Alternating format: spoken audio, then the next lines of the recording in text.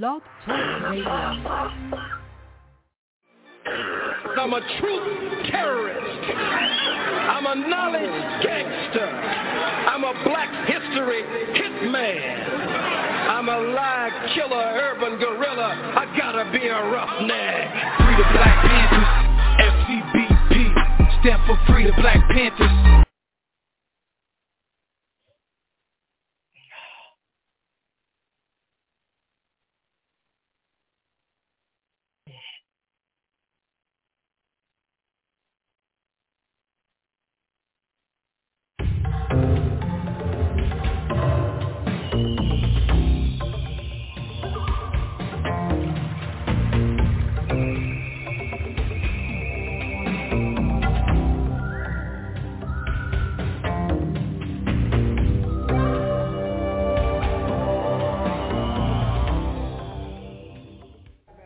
So this morning what we're going to talk about, I guess I can call it shampoo.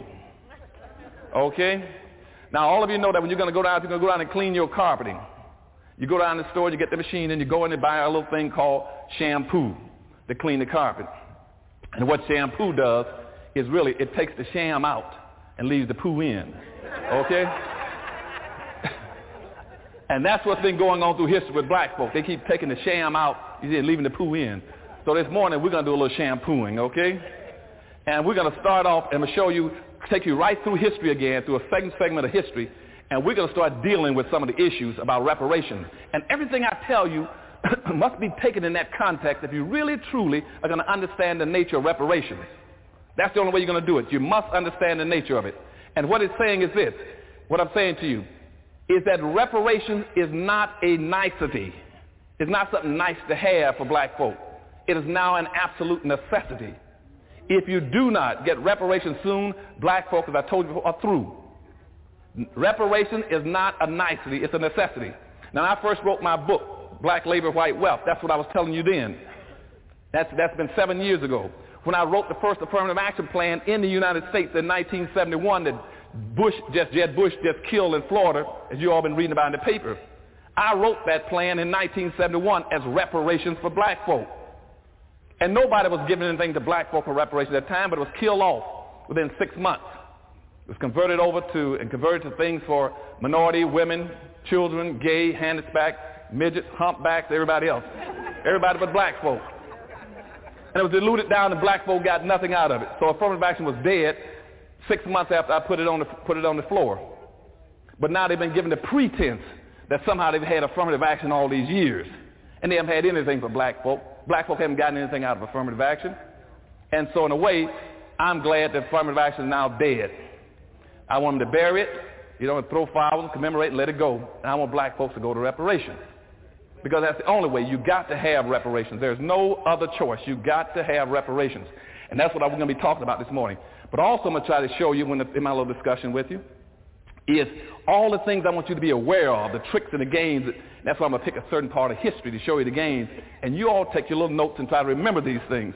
So you see the same games reoccurring all the time. You know what the game is, what they're up to. And so that's what we be talking about, reparations for black folk. Now let's start talking about reparations for black folk. And let's pick a point. Let's take Juneteenth, since this is Juneteenth weekend, the Juneteenth celebration. Now, I talked to you earlier about the importance of culture. So we have to have Juneteenth as a culture process because we don't have any culture. And so you hear me criticize Juneteenth in a few seconds, it's not because I want you all to disassociate or discontinue celebrating Juneteenth. It's just I want you to do it in the right light and the right tone so you understand what the games are. It's just like if I were to start talking about Kwanzaa right now. I don't want you all not to celebrate Kwanzaa because we have to have culture. We don't have any culture. The culture we used to have, white stole it from you. All your culture has been stolen and exploited by everybody else. See, right now, your culture in this country, your major contribution would have been your genius. See, black folk have a genius for creating music, dance, language, slang. You see, art. And even the way we wear our clothes, that was our culture. But everybody has taken the exploit and gotten rich off it. Every time you come up with anything, they take it from you because you integrate. You see, one time, Dixieland music was black. You see, jazz was black. Gospel was black. Blues was black. Rhythm was black. Now they got your music. That is a $103 billion a year industry, and black folk get less than 1% out of it. You see, even the Hispanics got your music now. They take African music and mix it with black music and call it Latin beat. See, everybody makes money off of black folk. Because when you're integrated, you open yourself up. Integration means filleting yourself, saying, come get whatever you want. And you integrate, they went inside and took everything out and left you with nothing. And that's why you cannot make it under the integration process. Nobody else opens themselves up like I said, come get what you want, take it and make a living off of it. That's why now they have a rock and roll, museum for whites and call Elvis Presley the king of rock or rock and roll, because it used to be rhythm and blues until white folks discovered it. See, they discovered black music like they discovered America. And then once they discovered it, then they became theirs. And we just gave it to them. So we got to have culture. And if I were talking about Kwanzaa, see, friend, I would tell black folks, so you got to understand that we got to have Kwanzaa. Because Kwanzaa gives us something to celebrate at Christmas other than the white form of Christmas celebrating. But Kwanzaa comes out of Swahili. And Swahili is a fabricated language. That's not a real language. It's a fabricated language that was created by the initial original slave traders. And that was Arabs. The Arabs started Swahili. They started Swahili intentionally to be able to communicate with Africans, black Africans. And so that's a fabricated language. So if we talk about we're going to avoid the white man's language and run over to start dealing with Swahili and dealing with the Arab language, see, you just jump from the fire into the frying pan. Doesn't make a difference one way or the other. But again, we need the celebration, but you need to understand that. Now the same thing is true with Juneteenth. And see, all this will give you the context for reparations now, so you understand the issues. See, Juneteenth is the same thing. See, Juneteenth started off as a major celebration in Galveston, Texas in 1865. It's when black folk finally got the word, the last ones in the country to get the word that they were free. You see? And they went out and started celebrating, and we passed it on down, through the South and the Southwest up to this point as a major day for celebrating. But in reality, what you're going to find out in a few minutes is that you have never been free. They never gave you your freedom. The freedom and the little game going on behind the whole thing about emancipation and also about Juneteenth. And we're going to figure out what it is. So we start getting our reparations, we're going to get it the right way. Now, let's go back now. See, let's go back to let's take Juneteenth as a kickoff point since this is Juneteenth weekend. If you go back now to, let's say, about 1860, when Abraham Lincoln, the so-called great emancipator that you all will be celebrating over Juneteenth, the great emancipator, Abraham Lincoln, President Abraham Lincoln. Abraham Lincoln didn't do one single solitary thing positive for black folk. One of the biggest scoundrels and culprits ever lived in terms of black folks. So you start talking about celebrating Juneteenth and Abraham Lincoln, you got to see it should be deal of double deck. You're back to the shampoo again. See, you start talking about great emancipator and how he freed the slaves. There goes the shampoo. Because you see, and that's what happened in 1963. We had the great Martin Luther King March, and I had a dream speech. See, where did they go to give that speech? But at the foot of the great emancipator, Abraham Lincoln.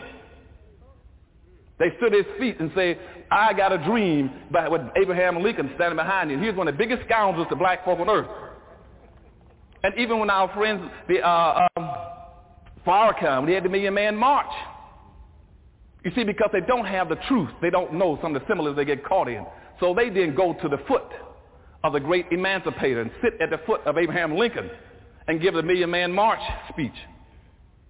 You see, and whether it's Martin Luther King or Farrakhan or our people, we keep getting tricked because we don't understand what's going on. Now, if you go back to 1860, Abraham Lincoln had absolutely no interest in black folk. No interest in black folk. His interest was a very simple thing. All he wanted to do, as a matter of fact, every speech he gave in my research shows that what he said is that I can't stand black folk. I don't need black folk. Don't want black folk. And what I would ideally like to do is to recolonize black folk and ship black folk out of the country. I would like to ship them either to Latin America, Central America, or back to Africa just to get rid of them. And see, and that's what he wanted to do in 1860. But you see, he couldn't do it because he checked around trying to figure out how he could do it. After he became president, he found out something, which is a point that you all got to remember because we're going to talk about these things later. He found out that white folk needed these black folk they couldn't stand. See, they needed them. They needed poor black folk because, see, no white person wanted to do the dirty, nasty, dangerous work. So black folk then were needed as a labor class, point one. They needed your labor. The second group that came to Lincoln, the great emancipator that we like to worship in Washington, D.C., was a group of merchants, all over the country. You had people like all the people tied into the textile industry, the cotton industry, the insurance industry, the sugar industry, the tobacco industry, the rice industry, the indigo industry. See, all those people came and said, no, you can't get rid of those black folk. Because you see, also, because people like us in the cotton industry, in the leather industry, we need them as consumers. We need them as consumers. We need those blacks that you call darkies as consumers. Because right now, we know we got 5 million of them, and I know that every year, every slave owner is going to buy 2 pair of clothes for them, a pair of summer clothes and a pair of winter clothes. And those clothes are made out of what we call nigger cotton. That's the roughest part of the cotton that nobody else could wear. It's rough, tough. It's just almost so rough it takes the skin off the body. But that's what they made the clothes off of. So you had whites who had these industries. All they did was make what they called nigger clothes for slaves. They knew they had that market. And the same thing with the leather industry. They knew it was from the leather industry that every slave would get 2 pair of shoes a year. They would give them a pair of sandals and a pair of brogans. Okay? And so they knew that was so a white leather maker said, hey, I know for a fact I'm gonna sell 5 million pair of sandals and 5 million pair of brogans every year. That is a built-in lock market. I got black folks as a lock consumer market. So I got black folks trapped 2 ways. One, you see, as I told you a few minutes ago, is because we need their labor. And secondly, we need them as consumers. And that's the only way, then, is the reason they send blacks out of the country. They had one other third reason that popped up, and they tried to deal with it through Lincoln, was that the white slave owners said, but on the other hand, they said, don't you know we've invested something like $8 billion? That we got more money invested in slaves than we got in all the businesses in the United States and all levels of government put together. The biggest form of investment in the United States was money invested in slaves. And they didn't want to lose that money. And so what Lincoln did to try to resolve that, he said, well, what I'll do is that let me give you all some reparations. And if I decide to send them out of the country, I'll give you some reparations. So he sent a bill over to Congress to give reparations to white slave owners, saying if you all were free the slaves, I'll give you reparations for it. And the only place they got it was in Washington, D.C., which in Washington, D.C. just happened to be the slave capital of the world at that time. And so in Washington, D.C., it went through where they awarded something like $300 for every black slave that was released by a white owner. And that was reparation for whites. Now the whole context is set. So people say, well, the war started now. What are they going to do with all these blacks? So we go from about 1861 to about 1862. Now remember I just told you these points now about they needed blacks for labor and consumer, and they wanted reparations. Remember those 3 points. Now, here comes 1862. In 1862, we're into a war, and the North is losing the war. The South is beating the devil out of the North. The South is beating the devil out of the North. There was no way that the North could win the war. No way they could win it. They couldn't win it for some very simple facts. Fact one, they couldn't win it because the South had all the wealth. The South had all the wealth. The North did not have any wealth. The North was a poor area of the country. They didn't have any money. Because, see, slavery, I just told you, you had $8 billion just in black slaves alone. And a white person in the South who owned any slaves had a massive amount of money over Northern. As a matter of fact, a white person in the South who had what we call a gang plantation, we used gang slavery, he had 400 times the wealth of a typical Northern white. A white man in the South with 2 slaves had more money than the average white male in the North by throwing his family, his home, his wagons, animals, business, anything else, throwing together. That's where all your wealth was. A black person, a black slave was a walking American Express card. Every white person could make a living just by having one slave. All you do is put him up in the morning, send him out to work, and go back to bed and wait for him to come home in the evening and take the money from him and get paid for it.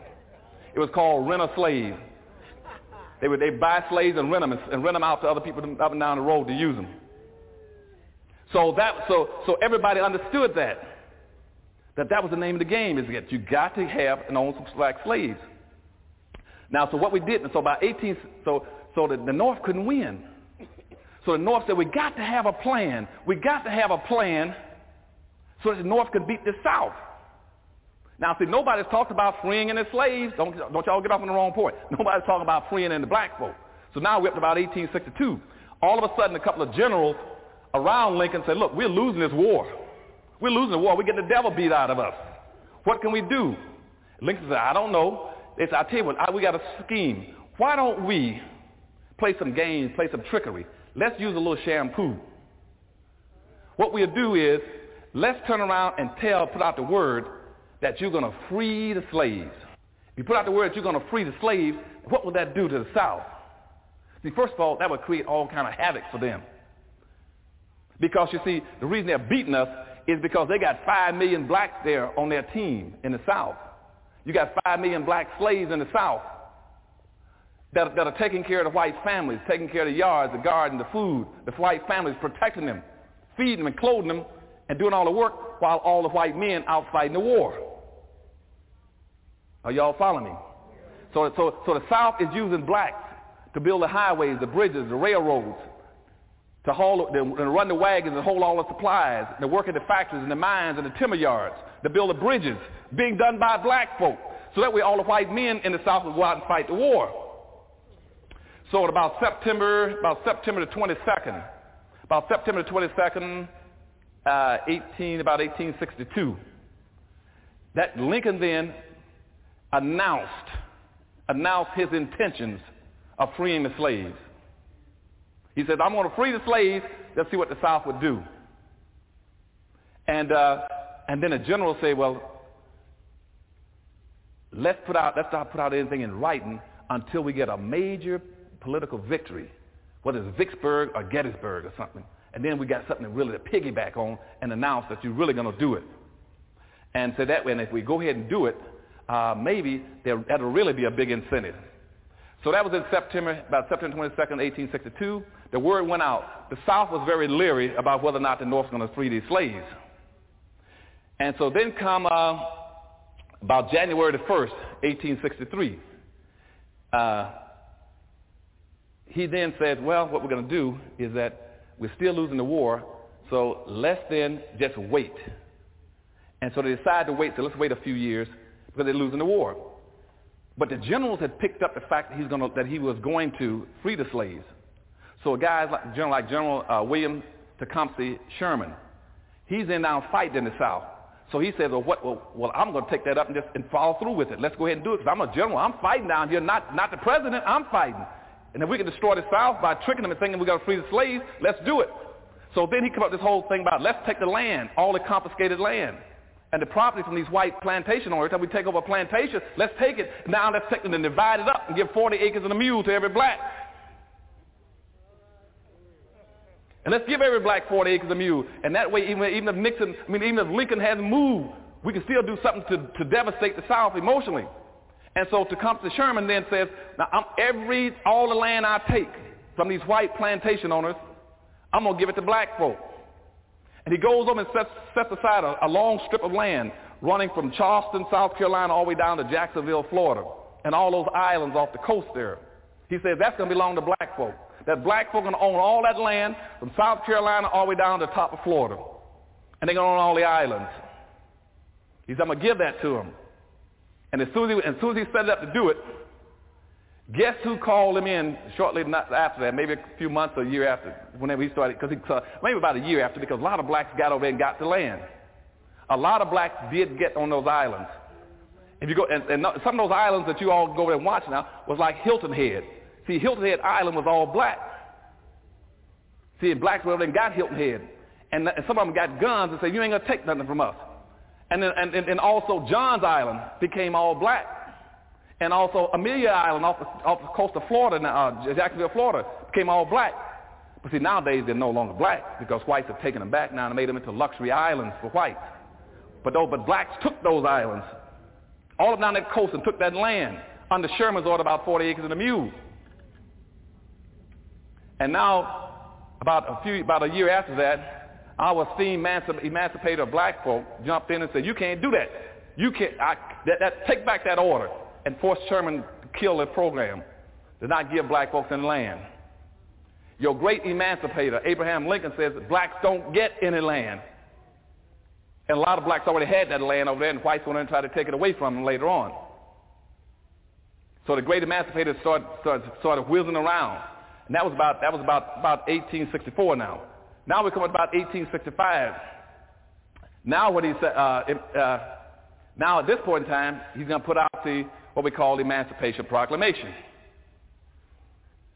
So he put out the Emancipation Proclamation,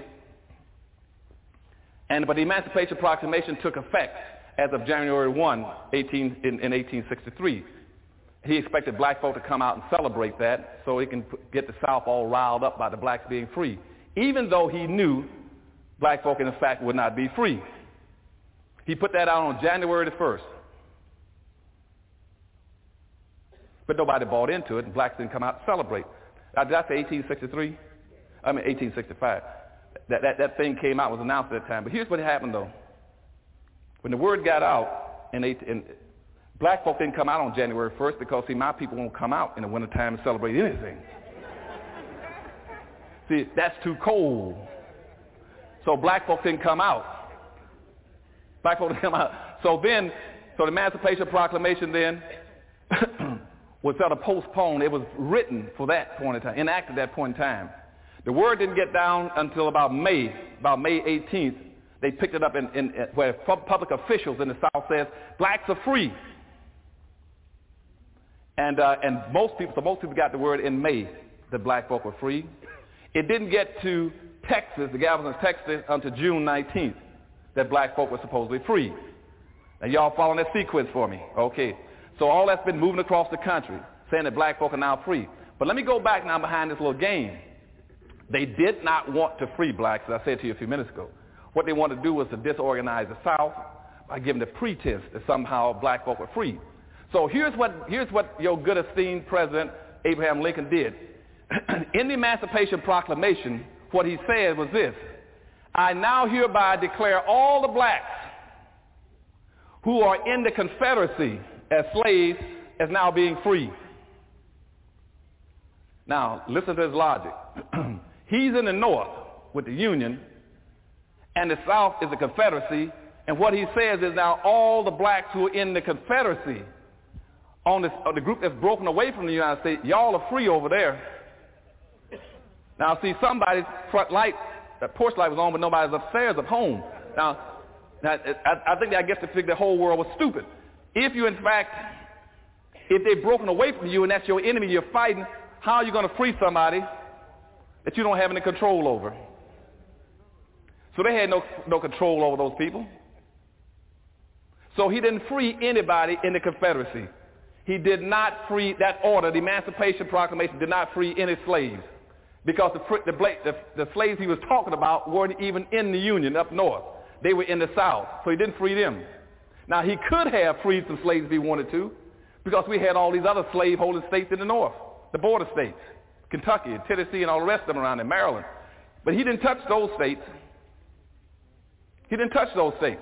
He didn't touch the states that he could have, where he could have freed slaves, he didn't. Where he couldn't free slaves, he gave the pretense that he could. So therefore, the Emancipation Proclamation didn't free anybody. And more importantly, if you go back and read the Emancipation Proclamation, also what he did in the Emancipation Proclamation, trying to be slick again as a president, he put in the proclamation that any black people, any states or any whites in the slave-holding states, if you decide to come back into the Union, and join us in the North, you can continue to hold your slaves. Now, let me give that to you again since you all probably missed that. I'm going to give it to you again. Also, he had in the proclamation that even though I know, now he didn't say that he knew it, but the slaves who were in the South, in those southern states, he didn't free them. But he said, though, if any of you states decide to come back in and rejoin the Union, because my whole intent is to maintain the Union, you can continue to hold your slaves. And that way, the bottom line would have been that whites would have still had slaves in the North, and they still had slaves in the South. That was the logic. They didn't free anybody, but it gave the pretense of freeing black folk, and black folk were happy all over the country. Because, see, most of them couldn't read the Emancipation Proclamation. They couldn't figure all this out. So they started dancing and singing in the streets that they were free. And, in fact, they didn't free not one single black any place, and gave the option to those states to come back in and get their slaves back if they wanted them. And that became the Emancipation Proclamation. Now, let's move a little faster now. So remember that. That was a shame and gam. Nobody has freed any slaves. Now here comes the end of the war. The end of the war has come. And at this point in time, since they have been running a game on everybody, and they have not freed any slaves, the first thing you got to do with the Congress is do what? Write what? What Constitution Amendment? The 13th Amendment, so they can actually, in reality, free you. So they had to write the 13th Amendment, saying that slavery, involuntary slavery, is outlawed. The only way you can enslave a person is, in fact, what? What is it? If you've been duly convicted of a crime. Now remember that, because that's going to be a very important point now. That the 13th Amendment says, again, I told you how they trick you and always put in these little clauses with the shamming game. So now they write the 13th Amendment. It says black folk are now free. And the 13th Amendment was written exclusively for black folk, even though it didn't say it. It just says that nobody, and then when you read the Constitution, you see words like nobody, all, everyone. They always use those words whenever they talk to black folks so you can have a paper trail to get out of anything. So, and we got a lot of black leaders in America always use those same ambiguous words. We want everybody to be free. All people should have rights. The only people who didn't have them was black folk. See, they're scared to say black folk. And every time you use that broad, ambiguous word, you play in that same game they were playing back doing slavery. And I keep telling our black leadership, quit trying to write things and speak in broad, ambiguous terms, talking about everybody, rather than talking about your own people. See, every time you start talking about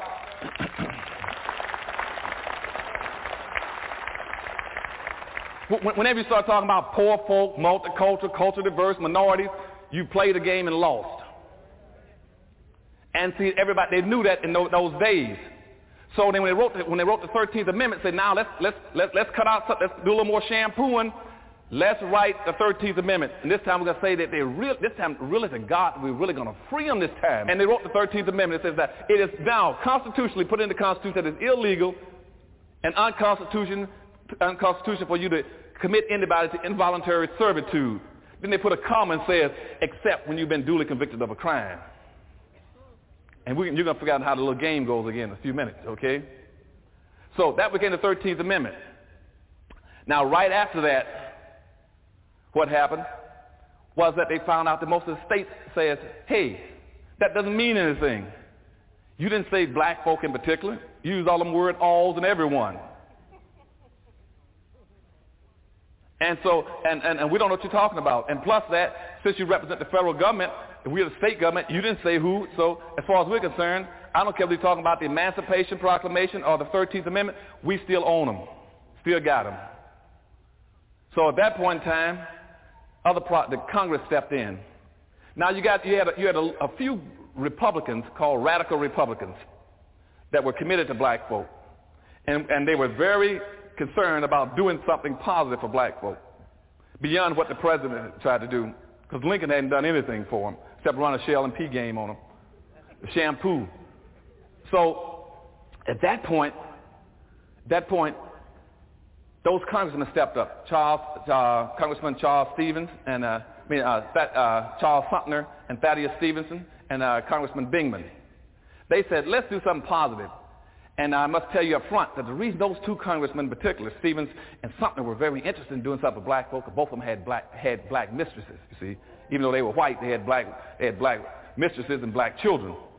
So they got up and said, we're going to have to do something for these black folk, you know. And so what Stevens got up before the Congress and said, and this is why, again, you got to remember this, when we start talking about reparations in a few seconds. What he says is that you got to do something for black folk. Contrary to all this shampooing you've been hearing from the president and everybody else, is that black people in America can only be one or two things. Either you're going to be a slave or you're going to be free. You're going to be a slave or you will be free. He says if you do not redistribute some of the wealth, resources, power, privileges, and controls to black folks' hands, black folk will always be slaves. Now this was said before the Congress in 1865.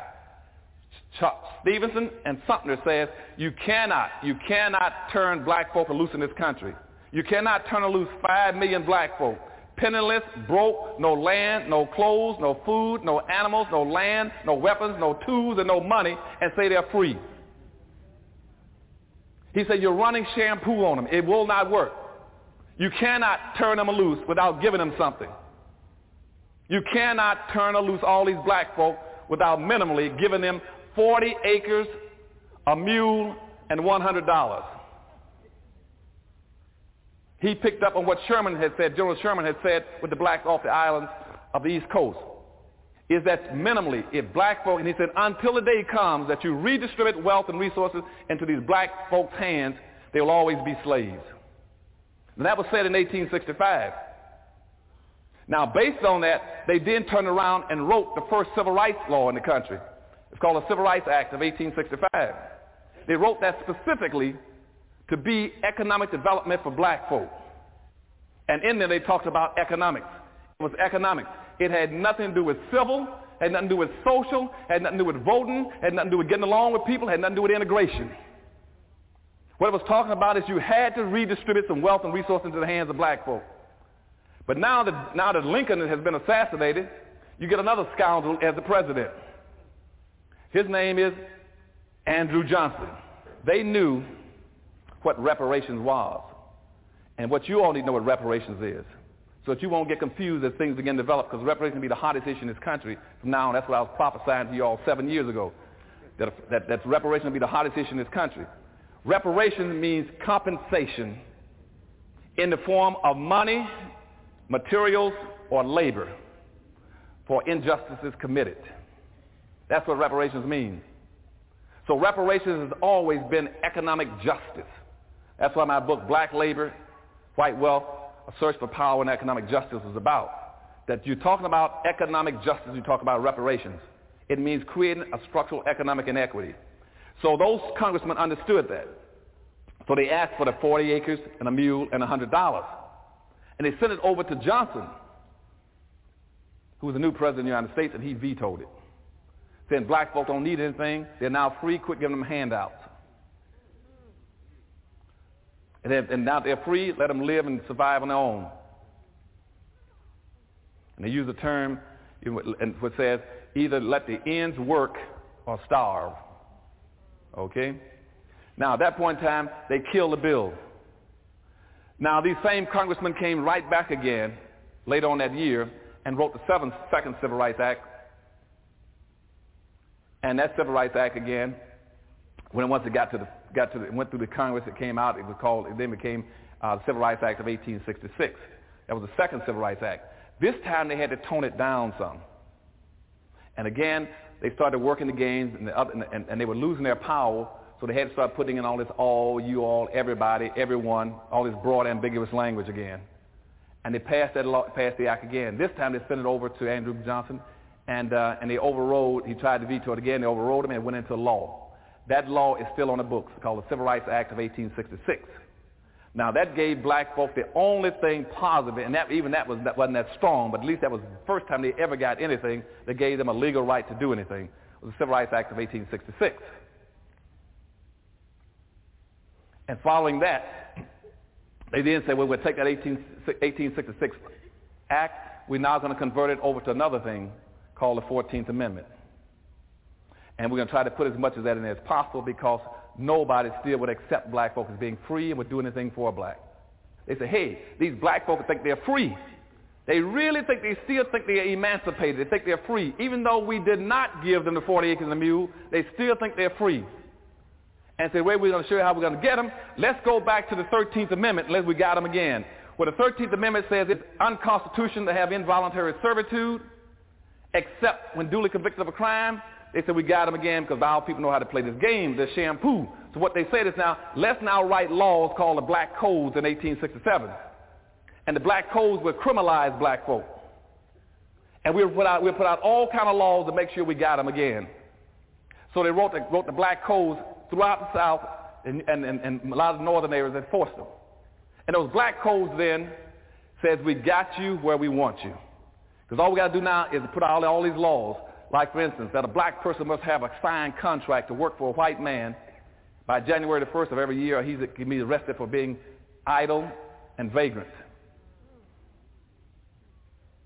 He had to have a contract in his hand that he could not be, so that tied blacks down. They created all kind of laws about blacks being guilty of looking out of the same window that white folks were looking out of, or having dogs that were barking. And one of the biggest ones to get arrested black folk for and criminalized them was called playing games with white folk. And so when they started that, now this set up a whole new system of things. They passed those laws. And so blacks didn't get the reparations. No reparations come yet because they still shampooing everything. So now what the North says, hold it. Yes, the South has passed these black codes, but we're not going to get involved again. Because right now whites want to re-enslave black folk. Why should we get involved? They said, we got what we want. We fought the Civil War. And all these things I mentioned to you are important now when we start talking about reparations, so watch me now. We fought the Civil War. We didn't fight the Civil War for black folk. We fought the Civil War for the North. We fought the Civil War so that the North could take over the wealth of the South and so they could industrialize and build industries and factories. We fought the war so that the North could build factories. We fought the war so that we can whites had control of the Congress. Another thing about the 3/5 of a human being, whites were using that to control the Congress in the United States by counting blacks in the census, but not letting blacks hold in the political office. So whites got the benefit of saying, I represent all those blacks even though they can't vote. And so whites were controlling the government. So that's what the North was fighting the Civil War for, was to take away the wealth and the control of the South, the power of the South. And so what the North says then is that you all can have those blacks now. If you want to do the black codes, fine. I don't care. They want 40 acres a mule. We're not going to give them any reparations, 40 acres a mule. And so they said, what we need now is some kind of an instrument to make sure that we need the South to be redeveloped. We got to redevelop the South. But we can't do anything to help black folk, and we don't want to hurt the North. So how do we do it? And people say, well, why do you need black folk? They say, well, we still got to have black folk to pick this cotton. See, we still got to have somebody to pick the cotton. I told y'all, we still need that black labor. We still need black labor. Yes, they are so-called free on paper, but since we didn't give them the 40 acres and a mule, they're still not free. We still need them. How can we use them? And so they said, we got to create an instrument that will keep black folk and yet get them, and we still need the cotton. So what they did then, they created something called the Freedmen's Bureau in 1868. The Freedmen's Bureau is what later on created all of our black universities. And what they did, they took the Freedmen's Bureau and set up a special commission that would go around through the South and supposedly, in quotes, to help black folk. And the Congress appropriated some money for them. And what they were sort of doing then was trying to give black folk a little bit of food, a little bit of so-called minimum welfare, and to help them prepare to be free. But what they decided to do was to use the Freedmen's Bureau in a very slick scheme again to re-enslave black folk. And what they did then is they came up with a whole scheme saying we still need black folks' labor. So the Freedmen's Bureau then set up a thing called a contract system, where they drew up a little contract, which if a black person signed it, it tied him to the first spot. See, in other words, he put his name in the first spot with an X and tied him into the white man at the South. Okay? And the Freedmen's Bureau went all throughout the South, said they're going to do it in such a way where because the whites in the North needed cotton. Still needed cotton. Even though they destroyed the South, they moved all those factories and all the cotton from the South to the North. And now the North got all the plants in the South, and they needed factories. And at that point in time, in the late 1860s, over 60% of all this country's export and wealth was in cotton. They were still shipping cotton out. And they need to sell cotton because like England was buying something like 1 billion pounds a year. And they needed that cotton, but they didn't, and they could have solved a racial problem at that point in time by just simply saying, if we need cotton and we need cotton production, why don't we get the 40 acres and a mule to the black people and let them raise the cotton and buy it from them? You know, if the country needs cotton to survive, because that's our major industry, why don't we give land, mules, and money to black folk, let them raise the cotton and buy it from them? And see, the racism in this country was so acute and so strong, they said, don't give them anything. What you do is to go around and sign up the contract and make them work for whites, and we'll buy it from whites. And almost every state in the United States then passed laws saying that black folk couldn't even raise some of this cotton and tobacco. They took the Freedmen's Bureau in 1868 and said, look, what we're going to do now is that we got to figure out a way not to give these black folk 40 acres a mule and no reparations. They said the Freedmen's Bureau said, go get them a signed contract. Because, yes, we can go give black folk 40 acres a mule and still get our cotton, but we don't want black folk to have any wealth and power. No wealth and power for them. So what they did, and after about 3 years, the Freedmen's Bureau went throughout the South, signed up every black person, every black farmer, every black family to contracts. Those contracts then locked black folk into what you call sharecropping and peonage. Locked them in, and not only did it lock them in, but here's what it did to them. Locked them in, but what it did when it locked them in, they told him that was voluntary for black society. But if he couldn't sign, he would get no welfare, no food, nothing else.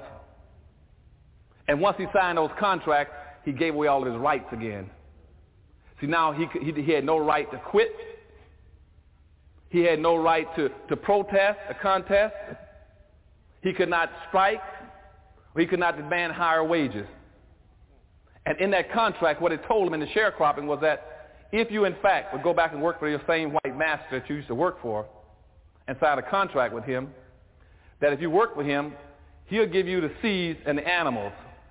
He'll let you use his land. He'll give you the seeds, let you use his horse. But you have to do the work because they needed your labor.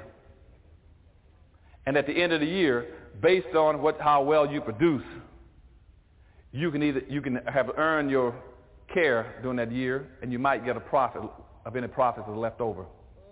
And guess who kept the books? Kept the books, and never did black folk ever break a profit. Never. They never broke a profit. Then most of them not only didn't break a profit, but see, and they couldn't protest. But if they talked back, then whites could have them arrested under those black codes for being insolent and talking back to white folk. And then once they did that, he was criminalized. Then he didn't have to pay anything. And so when that happened by 1869, 1870, most of these blacks were frozen all across the South again, locked back into slavery. And the United States government had participated in it again. Participated in all these corporations. And they wouldn't give black folk land, even the simple 40 acres and a mule. And keeping in mind that in 1862, the last Homestead Act was passed in the United States. The last Homestead Act was passed in 1862, which means all those 11 million white immigrants I told you about a few minutes ago started coming in between 1865 and 1880, and then the other 26 million that came into the end of the year. All of them came in here to get land while they were running the shampoo on black folk. Running the sham and game on black folk. As a matter of fact, in that period between 1862 and the turn of the century in 1900, the United States gave away 1 billion acres of land to whites. And black folk couldn't get an inch. Black folk did not get 1 inch of that out of 1 billion acres. As a matter of fact, the United States gave away more land to the United States railroads By giving them 6 miles on each side of the railroad across the United States, they gave them more land than there is in the entire state of Texas. And black folk couldn't get an inch for reparations. And you see, the game then was they locked black folk back into labor and enslaved them again, and locked them in. And they needed us for consumers. And that went on. It went on. Let me jump up and show you how the game continues. We never got into reparations. And we still weren't free based on Thaddeus Stevens and Charles Sumner's definition. And what they said as two white congressmen back in 1865 is that there's absolutely no way on earth black folk can ever be free and ever be emancipated unless you give them something where they can be in charge of their own lives. And that's never happened. Okay? And that's why if you look back right now, I'm telling you all, when I talked about what the Wall Street Journal said and what the Detroit News said at the outset a few minutes ago and what Alan Greenspan said, when you were almost 98% in direct slavery and 2% in indirect slavery. That means that 100% of all the black folk in America were enslaved in 1860. But even then, you had 1/2 or 1% of the nation's wealth. And here you are 140 years later, when you're supposedly 100% free. You still only have 1/2 or 1% of the nation's wealth. How can you sit there and talk about you're free and emancipated and all the game of shampooing going on? And even in modern day terms, when the white newspapers tell you that the shampoo is going, you still haven't gotten the black leaders right to say, hold on a second, something's wrong. You can't keep tricking my people.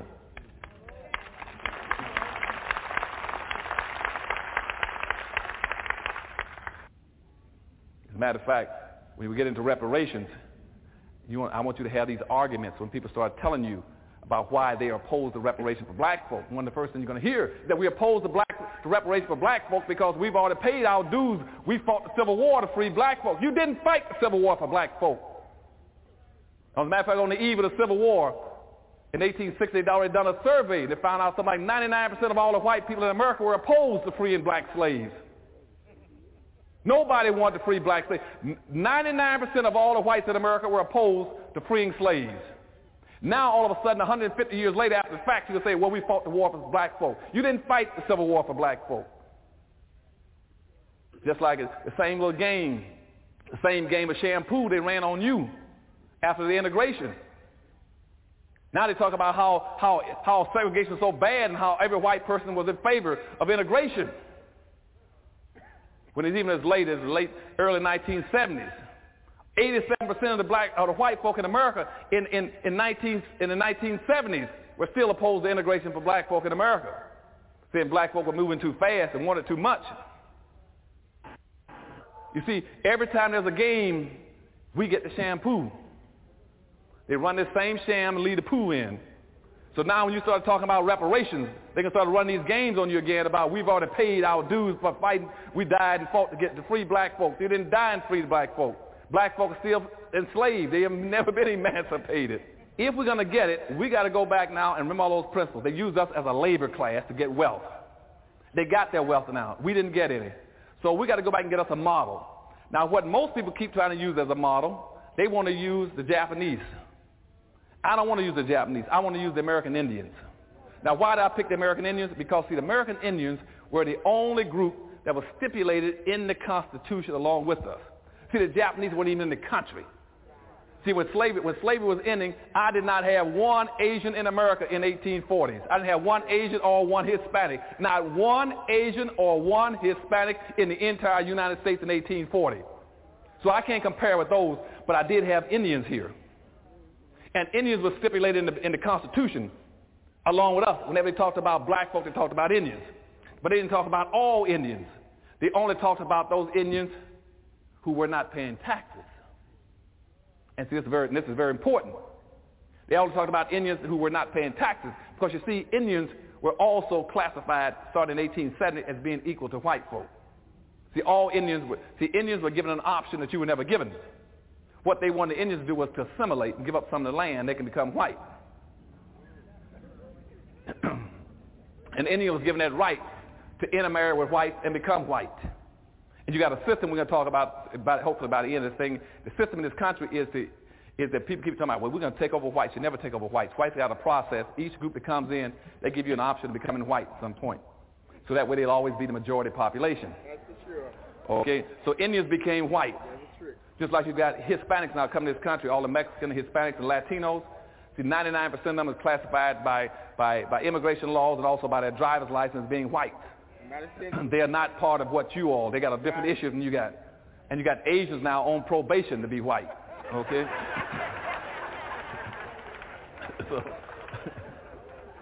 So what we're going to do then, we're going to go back and track the Indians. That's the closest thing we can track in terms of reparations. Now, how did the Indians get over and get some of the things they're getting? Indians got slick. Even though the Indians were not quite as bright as black folk were, they were slick.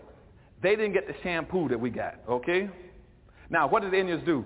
First of all, nobody ever said any place in the Constitution, any place else on earth, that Indians were a nation. Nobody ever said the Indians were a nation. What was happening in the country during all the period we were talking about during the enslavement process and all the things in the 1860s, what was happening is that they were fighting Indians at the same time. All the way back when Abraham Lincoln was coming in playing this little game with black folk, they were now fighting Indians. But the difference was that you had the United States government, the federal government, fighting Indians. The federal government was responsible for protecting white folk. And so therefore in the Constitution, when they talked about, every time they mentioned the word Indian, it was only talking about Indians because the government had to fight Indians. The Department of War had to fight Indians and to protect the citizens. So Indians were stipulated for those reasons. The rest of the Indians who went onto a reservation, they didn't have to pay taxes. But any Indian who was not living on a reservation, he had to pay taxes like everybody else. So that's how they divide the Indians between those who live on a reservation and paying taxes. Those who lived off did pay taxes. But Indians always had an option. They didn't all have to live on the reservation. They can go either way, one way or the other. So they set up this situation where Indians then were being controlled or fought by the United States federal government. So Indians were in a special category. Now here's what happened. After the Indians lost most of the battles in the country, the federal government was still dealing with them. They lost, but they lost. So they tried to put most of the Indians on reservations. And they said to the Indians then, you are now basically a weak people. You've been a beaten people. And so the Indians said, well, as a beaten people, and we're on the reservation, what we're going to do, the first thing we're going to do, unlike those blacks over there, unlike those black slaves who just came out of slavery, we're not going to be like them. We're not going to be as foolish as they are. What the Indians say is what we're going to do now is that since we've lost our land, we're going to first of all lay a claim against the land. So Indians laid a claim against the land, saying that all the land in the United States originally belonged to us. We had a natural right to it. That even though we didn't have any legal documents or any deeds showing we owned it, we have a legal claim to the land. Yeah. So as a legal claim to the land, therefore you took it from us, you owe us. So what the claim was based on what they call natural rights. Indians says there's a natural right to the land because we were the first ones here on it. Even though in fact they weren't not the first, it was blacks here before those guys got here. But we don't talk about that today. Blacks were here about 11 to 12,000 years before the present day so-called Asian Indians came here. Blacks had been here already. But they said that was their land. Okay? So therefore they called natural law to lay claims against the land. So that meant they tried to impose an indebtedness on the government. Now blacks over here who were coming free after slavery with the shampoo on them with Lincoln. See, they said, we don't want anything. All we want is a chance to compete. We want equal opportunity. See, now Indians laid claims. All black folk wanted was an equal opportunity. Okay? Then the Indians turned around and said, we want to be into a trust relationship with the United States. So they set up called a doctrine of trust for Indians, which says, since we are a weak and powerless people, since we don't own and control anything, then since you all beat us and you've misused us and own us now, then you owe it to us to take care of us. You see, you said you owe it to us to take care of us, so they call it a doctrine of trust. So the Indians then created a doctrine of trust so the United States government would take care of them. And as a result of that, see, then they could get free land, free labor, free medical care, free education, free casinos, okay? Tax-exempt status and pay no taxes, okay? Now, here are my people over here talking about, we want, first of all, all we want is equal opportunity. We don't want you to give us anything. We don't want the handouts. All we want is equal opportunity. Okay, the first thing. Secondly, where Indians, then they said, we are powerful, strong people. We don't need anything. Where Indians said, we are weak, take care of us. Then over here, Indians then said, we don't want to mix with you all. We are a separate people. We want to stay to ourselves. What we want to do is declare ourselves a nation. We're going to declare ourselves a nation, and we're going to write our own constitution to take care of our own people. Now, go back over here to these ones that are being shampooed, see? What they want to say is, we want to be a part of your constitution, want to move into y'all. You see? And they never once have they ever said that we're a nation. And started developing some kind of a constitution or a national plan of empowerment for ourselves like the Indians did. That's why I wrote this new book I got come out called Powernomics. That's what it's about, saying, for once in your life, quit being shampooed, wake up and smell the coffee. So I wrote that one to say now, like the Indians, we're going to be a separate nation. We're going to be a nation of people just like Indians are.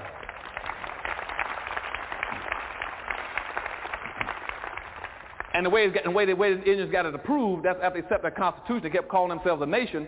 And even though blacks in America are a nation within a nation, they've always been a nation within a nation. Black folk are just as segregated now as they were in 1954. You're still not integrated in anything. You're just as segregated now. You're still a nation within a nation.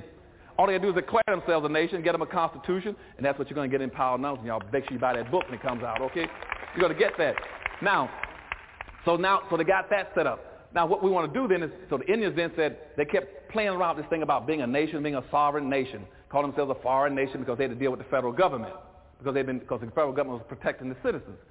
So then about 1832, a Supreme Court justice named John Marshall, he ruled and made it official, because at that time we had a do-gooder white liberal out messing around with the Indians on the reservations, and I think it was in Georgia, and there was a law in Georgia that said, they didn't want whites on the reservation stirring up the Indians. So the whites arrested him and put him in jail, something like this. He appealed, and they sent him to something like 15 years imprisonment. He then appealed and went to the Supreme Court. They got in the Supreme Court in 1832. Chief Justice Marshall ruled and says that the Indians are a separate nation. He picked up that rhetoric that the Indians have been pushing about being a separate nation. And then he said, well, the Indians are a separate nation, so therefore this guy's got a right to go out there when he wanted to. And when he made that ruling in 1832, that officially then made, in our constitutional law, they started accepting Indians being a separate nation. Okay? Now they're a separate nation, and with sovereignty, and now watch what happens now. Well, now they're getting dual benefit. They're getting reparations all the time. Now, Indians now, that means every state set up an Indian commission.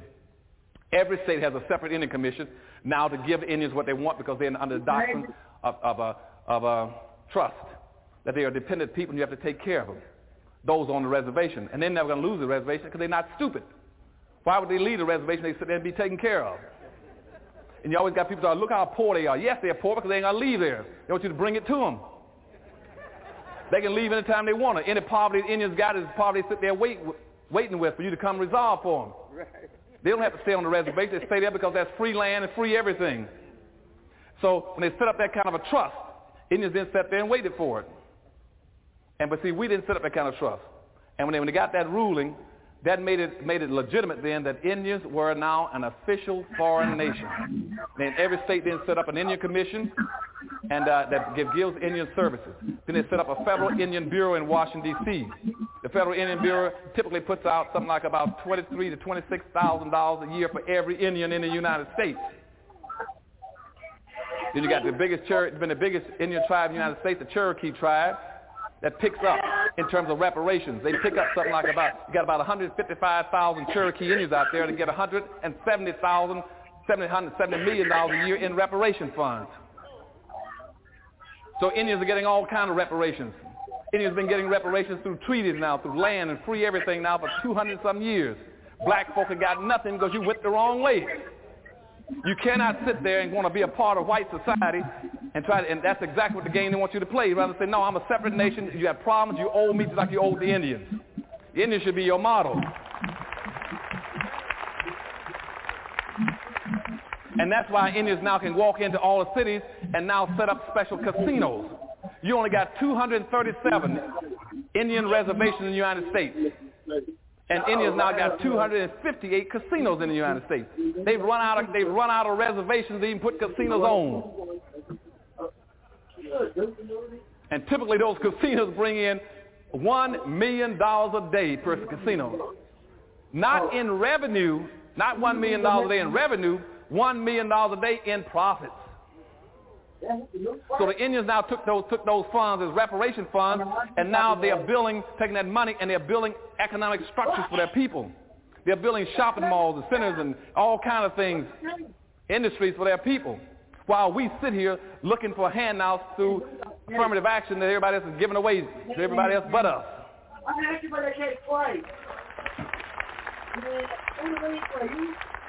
To even make it worse than that, we have been trying to be independent and arrogant, pretend that somehow we can compete with white folks with nothing. And we got these little watered down, useless, half a business ain't worth 2 cents. And we got something like about 500,000 black businesses in the United States.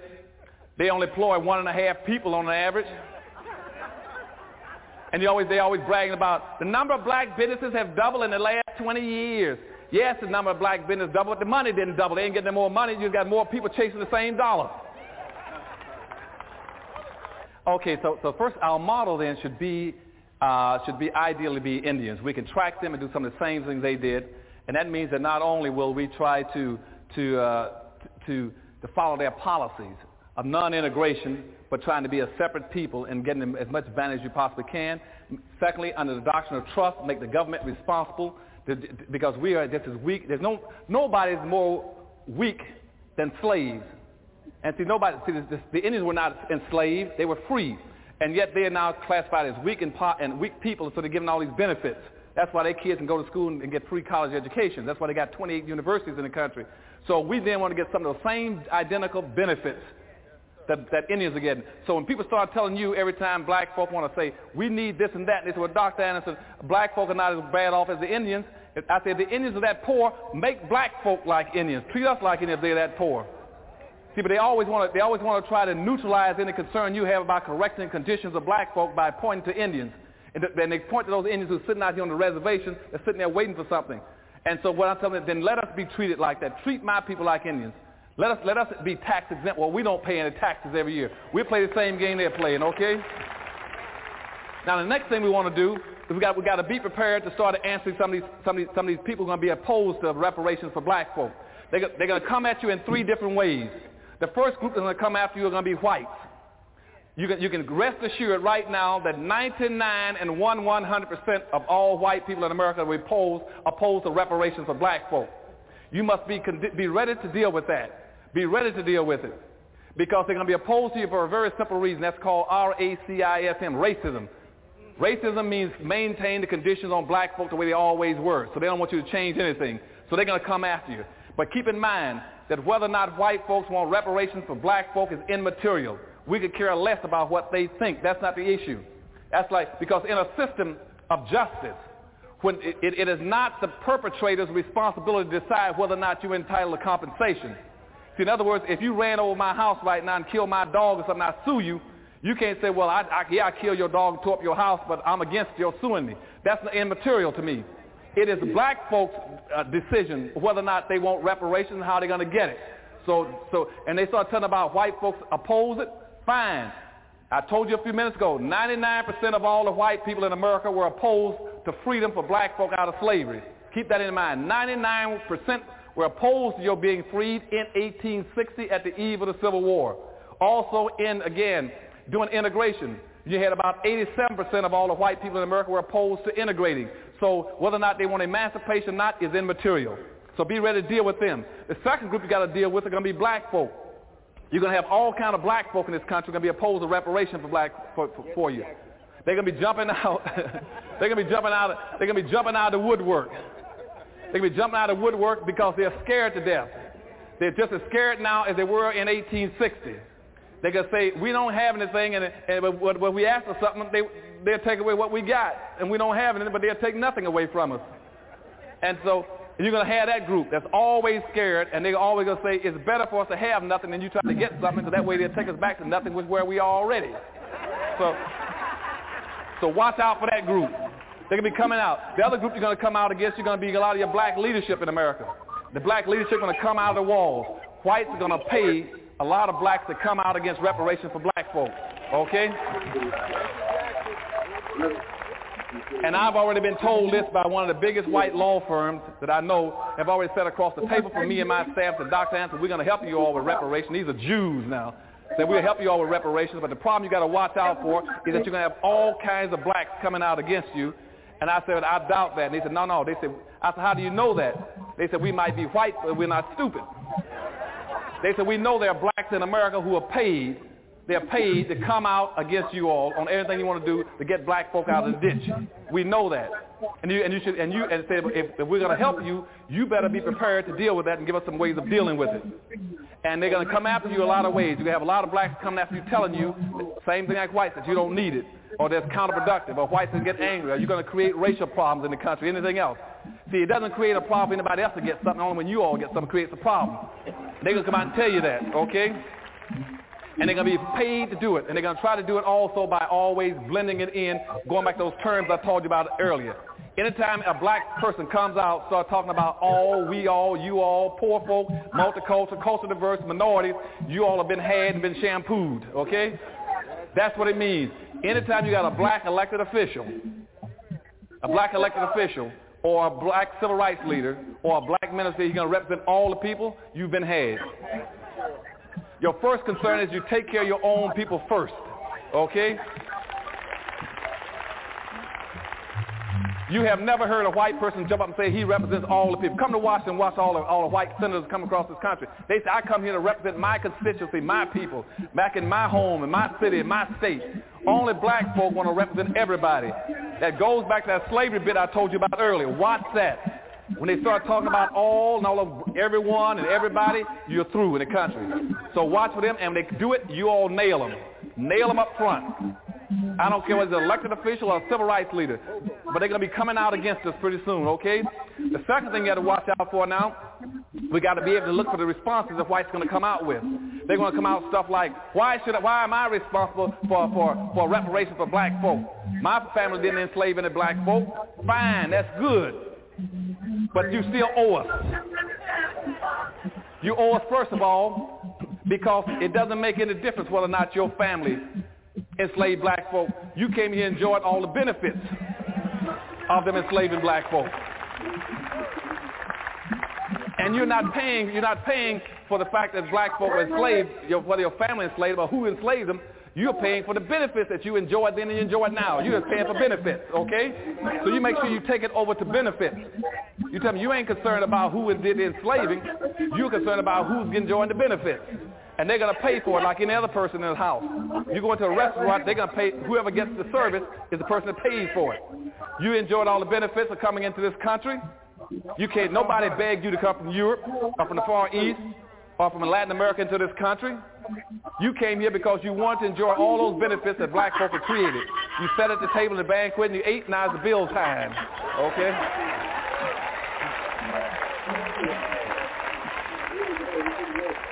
You're gonna run into some groups and be telling you stuff like, well, Dr. Anderson, why do black folk deserve reparations in the first place? I mean, look at Jesse Jackson, and look at Michael Jackson, and look at Michael Jordan, and look at Oprah. They got money. You got to understand that wealth and income is totally different. Do not let anybody try to put down black folk by pointing to a few blacks that got income. Those few blacks that got that kind of income, I can put in one cab in L.A. and take them in place I want them. You know, they do not represent black folk in America. You know, I'm talking about all the poor blacks, all these blacks that don't have anything in America. You understand what I'm saying? Right now in America, a Hispanic or Mexican with a $3,000 a year income and can live as well as a black in America with a $40,000 a year income. As a matter of fact, if I take a white person with a $40,000 income, between 40 and 50, and a black person between 40 and 50, what happens there? They're not equal. They might have the same income, but white folks have 3,500 times the wealth that a black person has. It is wealth in America that determines your opportunity, not income. Do not get confused with income. You see, all these so-called blacks in America, they keep talking about middle-class blacks. Blacks got into the middle class through income. Whites got into the middle class through wealth. There's a difference now. Wealth means, that means what's left over after you pay your bills. Most of the blacks in America, I can go around right now, they got high incomes. I ask them for $10, they got to figure out what bill they're not going to pay next year. Because they don't have any wealth behind them.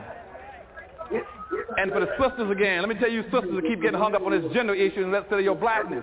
If I were to take that in terms of wealth, for instance, a white woman in America who heads a family, like they talk about a female-headed families, a white female is totally different from a black female.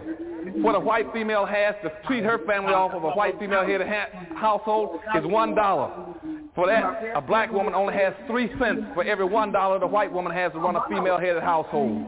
So don't get hung up on this income business. Go for the wealth. And so we start talking about wealth. Tell white folks, and the white folks say, well, Dr. Anderson, what about the fact that reparations will set an ideological precedent that will be bad for the country? That's BS. See, let me go back again in history again. I told you earlier, go back to history. Everybody in America has gotten reparations but black folk. Now, let's go back to the earliest form of reparations. Indentured white servants got reparations. Every white person that came to America as a white indentured servant, he signed a contract for 5 to 7 years.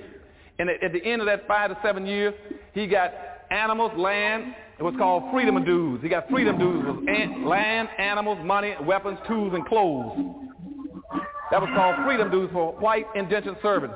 Now, all the other whites in America, in the South particularly, got reparations after the end of the Civil War. I just talked to you. I'm going to tell you, let me go back. I'm going to refer back so you remember this stuff now.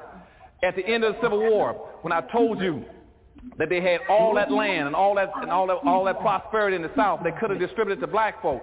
They chose instead through the Freedmen's Bureau to give all that land, all that resources to whites. They wanted to rebuild the South. The government, the Northern Union, put all that money into redeveloping the South and gave it to whites and back to the plantations owners. So white people all got reparations again for that. Also in Washington, D.C., Lincoln passed through this bill to give every white person $300 for freeing his slave. He got reparations. Now, Indians have gotten reparations. Now, let's go to the Jews. Following World War II, Jews now, since World War II, have picked up over $52 billion in reparations just from Germany for what they did to them, for enslaving them. I told you earlier when Roosevelt was talking to Hitler about using free Jewish labor, then the Jews now got compensated for that, for what Hitler did to them. They picked up $52 billion just since the end of World War II. In addition to that, we went over there and bombed Japan and fought a war with Japan, and even black folks participated, helped and fight. And as soon as the war was over, the United States turned around under the Point 4 plan and gave Japan over $13 billion to rebuild. And they just finished a war with them. They went to Europe, and they put out another 13 to 14 billion under the Marshall Plan to rebuild Germany. The blacks have fought. Now, with the Japanese came to this country, in this country, they were internmented, which means in Los Angeles and around this area. They were not enslaved. They were not Jim Crow. They were not lynched and castrated. They were just simply relocated for the safety of the country. And the Japanese have picked up 3 forms of reparations already. For 2 of them from the federal government ran $1 billion each, giving them $20,000 for every adult. So they've gotten reparations. Everybody's gotten reparations but black folk. So you tell them, no, that you're entitled to reparations. Now, another thing they'll tell you, they'll say, well, Dr. Anderson, I'm just a single person trying to earn a living. Why should I pitch in and pay for black reparations? I don't have any money, and I haven't done anything to black folk. Get them this way. You tell them this, that black folk, just like everybody else in the society, in a social democracy, have an obligation to the whole.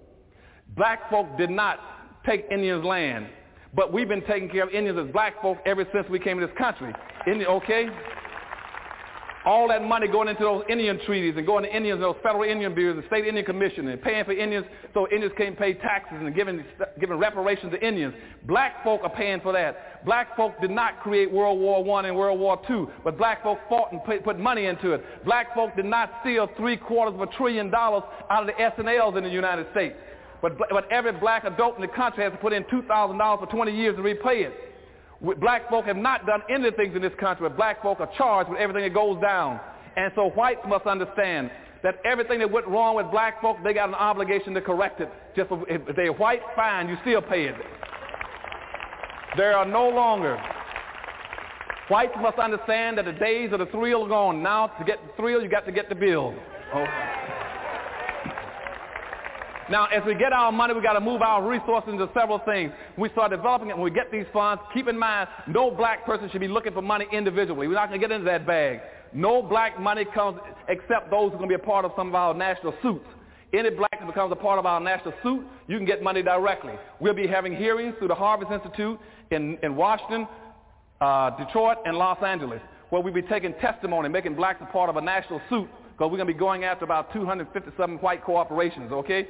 Now, if we win that, you get money. The rest of you blacks don't get any money that way. The way you get your money, the money's going to go into special funds in the country between two regional development banks on both sides of the country. And what we do then, black folk can go to those banks and borrow that money either to get long-term, low-interest loans of no more than about 1% interest rate, or the money would go in to help you start a business as equity capital so you don't have any debt, okay?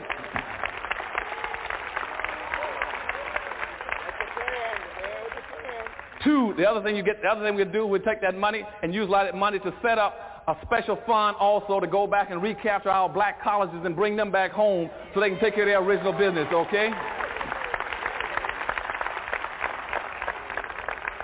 Three, we're going to try to take our money to go back and rebuild our black communities and try to put it for the infrastructure repairs and improvement of the looks of them. And also we're going to try to take that money for black communities and build factories across America. There are industries that we can take and build businesses to be competitive. We're also going to take our power that comes with that and try to set up special exempt status for black folk in some of these ghetto areas. We got ghetto lands. Those lands should be redistributed to black folk. You got a lot of state-owned land, federal land, and ghetto land, and abandoned land in these black cities that don't belong to anybody. We want a land redistribution program. Black folk were never involved in the Homestead Acts in this country. All that land went to white folks. We want to get our land act together so we can get some land. And also what we want to do is to be able to help black folk. We want to also take some of that money that comes to us. We want to set up a special kind of an organization like the Harvest Institute. It may even be the Harvest Institute that will go around this country and act just like the Jewish Committee, the National Committee, Jewish, which says we will watch and monitor exactly who's coming after black folk and bothering black folk so we can protect black folk. But I can go on and on to tell you, what all the things we're going to do, but the Harvest Institute right now is about the only think tank you got, the only thing that represents black folk in this country. We don't mind being black, even though all of our black entertainers and black athletes and Dr. Hanson, what's the Harvest Institute for? I said, well, it's black folk. This is what does it do? I have to help black folk. This is who's running it. We said black folk. They said, ooh, too black. I don't know how anything gets to be too black when nothing is too Indian, too Jewish, or too white. You see, all white people in America got their own communities, their own churches, their own business, and their own schools, and nobody ever says something is too white. But the minute you try to help black folk, it's too bad or too black. And so we're going to deal with all those too blacks too, okay?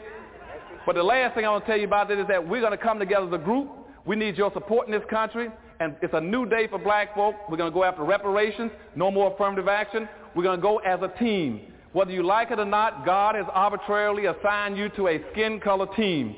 And regardless of how much money you got, I love you, but regardless of how much money you got, it doesn't make any difference.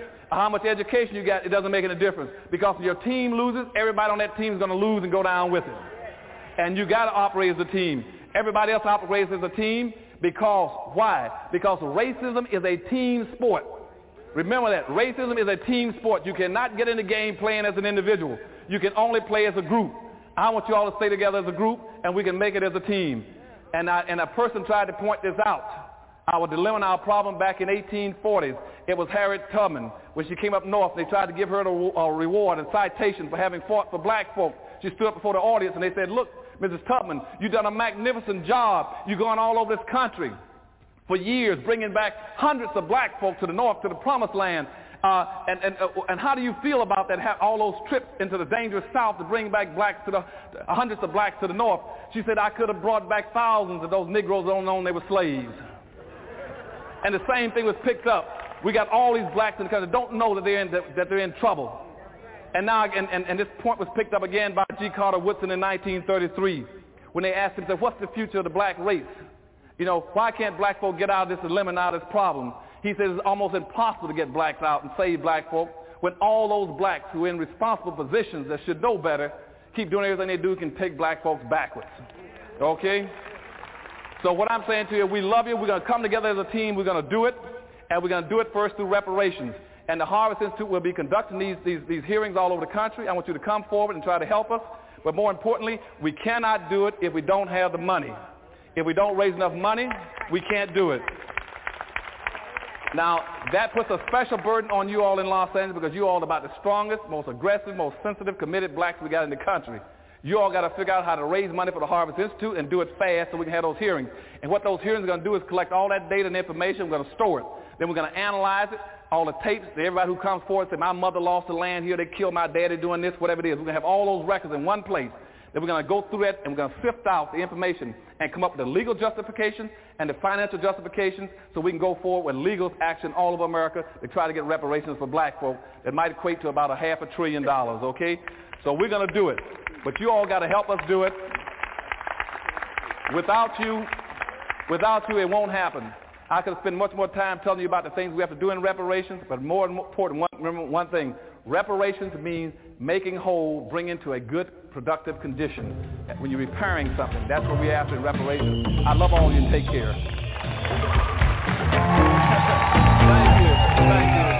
Thank you. I love all of y'all now.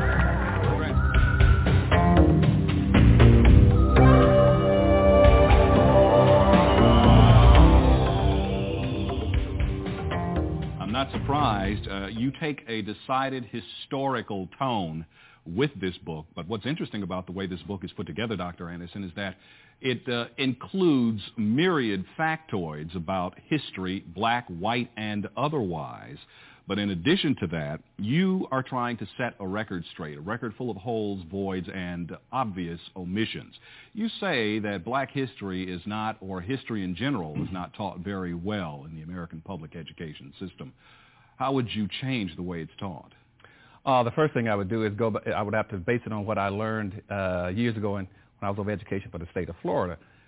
Being over the education system, I went in and reviewed some of the textbooks, Daryl. I found out in the state of Florida that invariably blacks only showed up twice in the history books. Either showed up in the course of slavery, where they were picking cotton in the fields, or secondly, they showed up in the civil rights movement, where they were demonstrating or rioting. And I tried to insist in the state of Florida that they put some blacks into the history book that really told a true story about black folk. And the book companies told me, the publishing companies said, well, Dr. Anderson, we can't do that. There's nothing about blacks. We don't have any accomplishments of black folk. That was the first thing that set me off. That was an alarm bell off my head that somebody is not teaching it. And therefore, the white kids in the state of Florida, as well as the black kids, are being deprived of a true understanding of black folks' role in history. The second thing I found out, there was that in going into the black schools, invariably during the month of February, they call that Black History Month. And almost every school in the United States will have up the same 10 or 15 pictures on the wall of various individuals. And I would ask you right now to name those 10 or 15 individuals. You can do it very easily. And what they're doing is teaching our black kids that is black history. That's not black history either. Nobody ever talks about the major contributions that black folk have made. Not those well-known personalities, but the millions and millions of cotton pickers and ditch diggers and dishwashers and janitors. Those are the people who made the substantive contributions in this country. I want to make sure those people are put into the textbook. That's how America acquired its wealth. That's how it's maintained its wealth. And that's why blacks have also been subordinated in the society. Indeed, you have gone that extra mile to talk about lots of different people in American history whose exploits are not limited to America, whose exploits are not limited to the black community.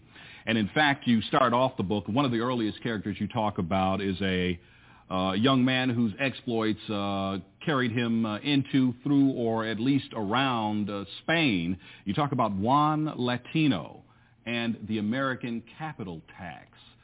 What's the connection? The American capital, he was about the last individual in Spain before the Jacinto policy went into effect, where officially black folk were identified as being the slave class, the laboring class of the world. And he was the last one going through college at that time. He was the last one to get a degree, the professional group. But at that same time, they passed in Spain a tax saying that any black person that had a degree, just not because of his education, but because he was black, had to pay a tax. And this country, had the same thing, Daryl, all during slavery, it was called a capital tax. Mm-hmm. That same tax that was started in Spain carried forth through the slavery process in this country, which meant a black person, a black man, had to pay a tax. And usually it averaged about $15, not because of anything else, just mere on the fact that he was black. And what that money was used for was to subsidize schooling for whites, mm-hmm. and all kind of institutional programs for whites that black folk could not penetrate, were not included in.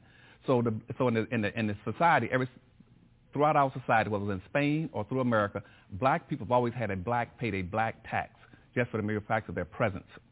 Another fact that you point out in the book talks about national holiday that will be coming up soon in our country, known as Thanksgiving. You say Thanksgiving may well have its roots in the black struggle. Right, I think it did. Thanksgiving initially was a celebration by Indians in the fall, but it never was called Thanksgiving. The first time it was called Thanksgiving was in 1863, when President Lincoln declared it to be a day of Thanksgiving. But at the same time he put out the day of Thanksgiving, he also put out the Emancipation Proclamation that freed black folk, and those two were interrelated in giving thanks, and their celebration almost ran together. And so, but whenever people talk about Thanksgiving, they do not relate the fact that throughout history nobody ever had a Thanksgiving until he put out the Emancipation Proclamation, mm-hmm. in that year, and gave a national impetus to looking out for those people who were being freed and were due thankful to God and to country. So there's a nationalism attached to Thanksgiving that reflected right over on the black people in this society. And in fact, because of the Emancipation Proclamation, the event set in motion by the fates of war, as well as yes. the struggle between the North and South over slavery, you also illuminate a lot of the mystique, the myth, as well as the fact around one Mr. Abraham Lincoln and what his true motivations were concerning to free or not to free enslaved Africans. Talk a little bit about what happens in this book in terms of what you disclose there. Did Abraham Lincoln really want to free slaves? No, his primary thing was try to maintain the Union. And that was the first thing. And secondly, in maintaining the Union, he wanted to help the North to redistribute the wealth out of the South. The wealth was pretty well contained in the South. And the North wanted to industrialize, because England already had its industrial revolution, and the Northerners were pressing the president to try to relocate the wealth to the North so they can have an industrial revolution in this country. And secondly, they wanted to be able to put the Northern immigrants into the country, white immigrants come to this country, into a position where they can make an income. See, in other words, the salary level was so low in the North, you can't work in a cheaper than free, so you had to get rid of slavery. But slavery was incidental to the fact they wanted to relocate the wealth, and not divide the Union. So, but Lincoln never really expressed any positive feelings about black folk. His primary emphasis was that he wanted to be able to redistribute the wealth, and he was willing also to ship blacks out of the country. He came up with a couple of programs to relocate blacks either to Latin America or Central America or back to Africa. You even quote former president as having gotten a laugh at a speech that he gave when, following the murder of an abolitionist, he joked that we have abolitionists where we come from too. In fact, we shot one the other day. That's right. And he did some similar things too. As a matter of fact, he even sent a memorandum request over to the Congress to have Congress to appropriate funds to reimburse all the Southern white slaveholders for any loss, and even if they were to lose that slavery with the relocation of the wealth in this country, he wanted to compensate them for reparations. And the Congress sent a letter back to him saying, we appreciate your interest in the South, but we don't even have that kind of money. You got almost 5 million black folk in this country. We've already invested over $8 billion into them. That is the largest amount of money and concentration of money in this country. The money invested in black slaves was larger than all the businesses in the United States and the federal government's budget put together. So Congress said, we don't have that kind of money. But Lincoln wanted to give reparations to Southern white plantations owners for any slaves they lost. But in 1998, when blacks talk about reparations for free labor in slavery, they are virtually laughed to scorn. Why is that? That's part of the hypocrisy in this country, because the first thing, black folk have never made it an issue. They keep thinking that they won't get it. Black people are the only group of people I know in this country who've labored and suffered and never got compensated for it. We've compensated American Indians now for almost 360 years with reparations. Whites got reparation, which they call freedom dues, and they came out of indentured servantship. Jews have gotten reparations. Jews have picked up over $52 billion since World War II. Japanese have gotten 3 or 4 reparations. They got $22,000 each starting in 1990 from the United States. They've also gotten reparations from 2 cities in California and the state of California. And they've got Japanese Americans who moved to Latin America and just came back into the country last year and picked up over $1 billion. The only people who've never gotten compensated is black folk. We even put money into Japan under what we call the Point 4 program, gave them $13 billion after we just got through bombing them. We also put another $14 billion into the Marshall Plan for Germans after we just finished bombing them. Black folk have never been compensated because black folk refuse to make reparations an issue. You also talk, since we're on this subject, we'll stay here just for a second before we go to break, talking about reparations, talking about the Germans, talking about what happened to Jews during the Holocaust. You mentioned in Dirty Little Secrets the fact that there were black Germans. In fact, there was a black German in particular by the name of Larry who lived in the town of Dusseldorf, along with many other blacks who lived in Germany who became prisoners in concentration camps who were forced to do the slave-type labor in those camps. However, the fact that they were being exterminated is a historic fact that has been vastly overlooked. That's right. As a matter of fact, after World War I, there were a lot of black immigrants that came out of Africa that went to Germany. Also, the Germans recruited a lot of the Africans into some of their lower levels of their military. And so we had a lot of blacks living in Germany when the Holocaust, even before the Holocaust began. And they were the first to go, the first to be exterminated. But you notice how skillfully that has never been brought out, that all those blacks have been a part of the Holocaust and the execution of people in Germany. And yet when the compensation rewards were given out, not only were blacks not mentioned, but blacks had never gotten 1 penny of reparations out of the Holocaust in the 1930s. Some would say that the link perhaps between those people and their survivors, and in fact if there were any black survivors, which of course from your writing seems doubtful, could not be established, and therefore reparations can't be paid. Well, that's the same technique as you. That's why they refuse to pay blacks for slavery.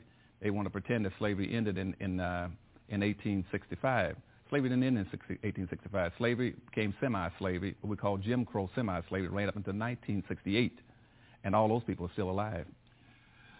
When you talk about Jim Crowism, your book talks about the roots of Jim Crowism, symbolically at least. You talk about how the whole concept of Jim Crow was actually born out of the old minstrel show concept. Tell us a little bit about that before we go to break. Well, it came out, as a matter of fact, one guy who was an entertainer. He saw a little black kid one day jumping around on the street doing a dance called Jump Jim Crow, jump around, skip around, jump Jim Crow, and he thought it was very cute, and he put it into the Vaudeville Act, and between about 1840s and up until about the 1930s, for almost 100 years, vaudeville was very popular in this country. But what they were doing was blackfacing and doing blackface, whites doing blackface comedy, trying to mimic black folks. They did it all the way up until Al Jolson. Al Jolson about the last one that did it. And on stage, then after that, you had Amos and Ann that picked it up, and that carried forth all the way up to the present day, where you got white musicians singing black music. And as a matter of fact, back in the 1960s, there was one very popular manager, a guy they call the king of rock and roll, who said, if you can find me a white man that can sing like an Ian, I'll make him a millionaire. And so now what you have is all these white artists are now trying to imitate black folks, still doing the blackface makeup. You can find everything like most of your British singers all try to imitate, from the Bee Gees all the way up to Elton John to Michael Bolton. All of them are imitating black folks. At least in the case of the British, they admit that they are copying the black music style. Yes. As a matter of fact, almost every singer is copying black folk because whites don't have any music. The only true art form in America is black music. And sadly, that's about a $150 billion a year industry, and black folk get less than 1%. But unfortunately, that's part of our fault, because right now down in the city in Texas, right now, they are recruiting black blues singers to come in and to teach white boys how to sing blues. They're going to call Blues Alley. They got a whole street they're building where they're going to have black folk to come in and teach white boys to play black music and sing black, and so they can make money off it. And you got blacks that go out and do it. Thank you. One of the things you've done in Dirty Little Secrets is you seem to have unearthed or decloaked a lot of the personality around the people that we've read about in history, and you've made them real. You've fleshed them out, as it were, and so we have stories behind the history. To a very large degree, we see that in the character of the person we were discussing a few seconds ago, Phyllis Wheatley. Phyllis Wheatley thought that she could matriculate through American society as someone who could travel unimpeded because of her exceptional talent. She was a poet, a writer, a black woman who had received education in Europe and was going before the crowned heads of Europe who were thrilled with her presence, but something else happened after she got there, didn't it? Yes, she did. As a matter of fact, before she left, she had been received by the President of the United States, George Washington, at that time, and they had all lauded her skills as a poet. And she never wanted to include anything about blackness, about being black, about black issues or black concerns in any of her writings, even though we hold her up in high honor and esteem today. But when she got to England, she ran into the racial realities. First of all, she ran into it because a book she received from one of the heads there, it was bound in black skin, actual black skin. Black human skin. Black human skin, bound, had been used to bind one of her books. And that shocked her to death. And secondly, she married a black man. And once she married a black man, she became face-to-face with the realities of being black in America. And after that, she went downhill.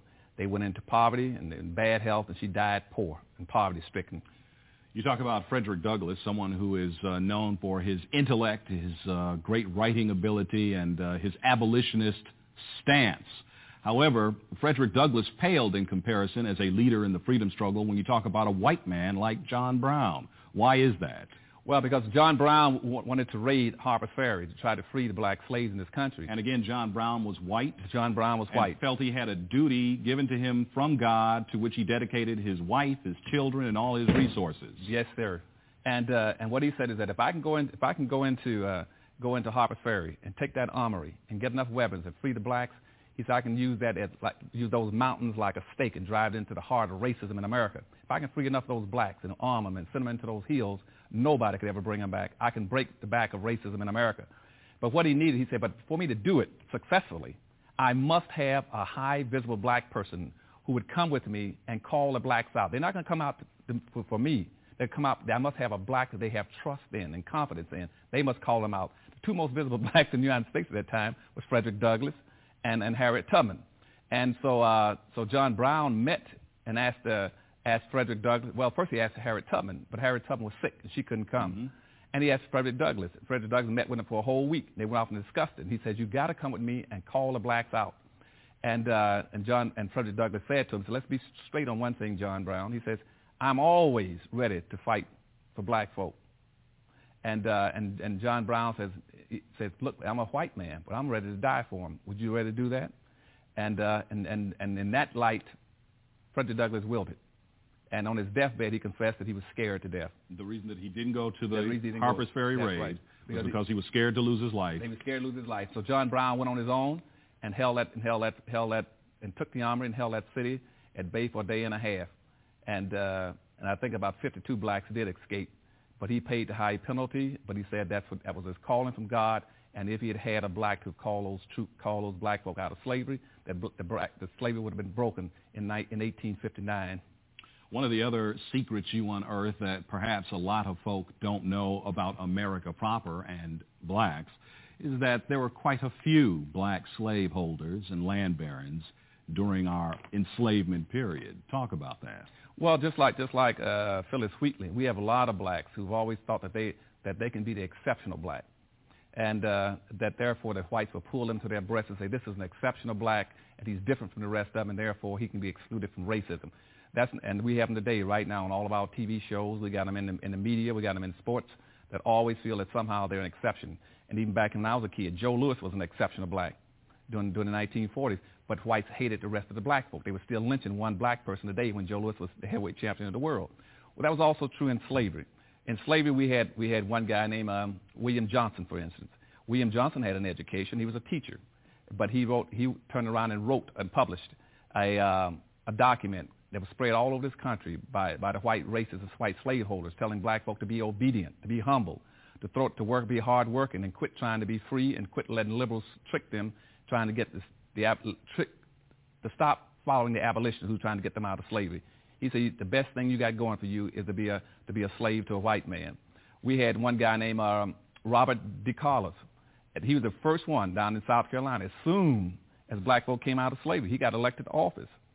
And the first thing he said is, in South Carolina, now that we're the majority and we're free, our first obligation is a time for healing. We got to be nice to whites. We cannot use our power and wealth now as the dominant population in South Carolina and in the Congress to do anything to white folks. We cannot be asking them for reparations. So he posted a bill to make sure that the 40 acres of mule never came off in that state, and that the entire state was a much kinder and had a much better feeling about the dominant white society. But within 3 years of that, white society wrote the black codes and re-enslaved all those blacks, including him.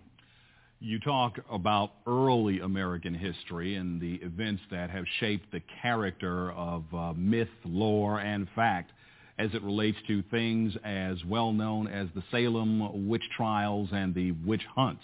Mm-hmm. You mentioned in this book, Dirty Little Secrets, that they may have started with an emphasis on black females. Yes, it did. That started pretty much, the Salem witch hunt started about blacks. At that time, you had one black named Tubala. She was in that area, and she was a West Indian black, and she had been teaching 2 or 3 white girls about about black magic and stuff like this, and how to, and the conjure roots and the High John the Conqueror and root dust and stuff like this, and teaching them. And they started acting a little weird and did some things that were not acceptable in the community, and then they went out and told the community that the reason they were doing it was because of her. And so they prosecuted her, and then they got another woman named Black Mary. They got her and prosecuted her. But in the long run, they began to pick up black females all over the country because they thought most of them were practicing black magic. And so the first witches that were prosecuted in the United States were black women. The book is filled with fascinating facts like that. I just want to move quickly through the material because we don't have a lot of time left, and I want to cover some of the categories you deal with. When we talk about politics, you attempt to draw the line of demarcation between what is commonly known in this country as the Uncle Tom syndrome and Samboism. What's the difference? The difference is that people have misunderstood the book by Harriet Beach Stover about Uncle Tom's Cabin. Mm-hmm. It was not, Uncle Tom was not the culprit in that book. The culprit was Sambo. Uncle Tom in that book, yes, he was a slave. He was extremely righteous and a very religious man, but and he was very respectful of the white leader, the slave owner. But he refused to misuse black folk. He refused to tell where black folk were hiding when they escaped the slavery and went across the river. He refused to make blacks work long hours and accelerate their cotton picking. And as a matter of fact, when blacks would come in the evening in that book, Uncle Tom would take cotton out of his own sack and put it in their sack to make sure they made the weight limit so they wouldn't not be whipped. The character was Sambo. Sambo was that character who picked up meritorious manumission, which says, I would see everything through a white person's eye, and I would treat them the way a white person would treat them. So he volunteered to tell Simon Legree, I'll show you where the coons hide. I'll show you how to treat the niggas. And that's what he did. So he went off every night and he was forced to beat Uncle Tom to finally beat Uncle Tom to death. So in America, we still got black folk in America who are trying to see things through the eyes of Simon Legree, which means trying to protect white property, to save white lives, to invent something that a white person can make more money off of, and to squeal on and inform on his own people. And Sambo is that same kind of character, and it showed up also when John Brown's raid that night. Mm-hmm. The black guy that was sitting on the porch that night, when he saw John Brown come into Harper's Ferry, mm-hmm. he jumped off because he recognized, John Brown and ran down the street, and John Brown killed him. And his name was Hayward Shepherd. Mm-hmm. And Hayward Shepherd has been immortalized. He's the only black in America where we have a Sambo monument to him, still in Washington, D.C. It's up at Harper's Ferry, Virginia. You go up there any time and see that, and it tells you exactly the kind of personality that the whites want in this country. That's a Sambo monument. And you have a photograph of that monument slab in the book. Yes, I do, because that's the only one left. As a matter of fact, they had it covered up until recent times. When I wrote that first book, Black Labor, White Wealth, mm-hmm. there was such a flood of people go up there looking for that monument, they finally had to take the cover off of it. They had pushed it beside the hotel across the street when John Brown was killed and captured. And so they pulled the cover off of it, and now it's out in the open. You raised two very interesting questions regarding the role of the black female and her sexuality in American history. Number one, you asked the question, and I'm not sure whether it was rhetorically or analytically, but one, were females generally taken against their will by white slaveholders? And two, did black women indulge with white men for power and material benefits? And you asked these questions in the context of the liaison between white slave owners and black females with whom they had thousands of children. They were used for breeders. They were used as objects. They were used for their slave labor, but they were also used for sexual favor. And then you say, with these questions, were women, black women in particular, somehow complicit in all of this? What's the emphasis or the basis for raising those questions? Two, I think primarily that they were taken initially against their will, and they were used as sexual objects, and most of them were reduced to being almost a prostitute or a mistress, and because the white male wanted to save the sanctity of the white woman, and he wanted to treat her like precious china, and he put her on a shelf to protect her. But the black female was exposed because the black man was out there to protect her. So they did use her, and they sexually abused the black female. But by the same token, there were a lot of black females, though, who found out that by being a mistress of a white man, that they had certain kind of advantages they were entitled to. And that in many instances, their children could go into an artisan class or be called mulattoes and could be set free. And so the black female had it both ways. Sometimes she would volunteer to get in that kind of relationship, and other times she was just simply taken. Dr. Anderson, there are so many other fascinating details, facts, and historic truths in this book that I'd love to discuss, but we've got to stop right here. Thank you very much, Sarah, for inviting me in. Thank you for coming and joining us on this edition of The Journal.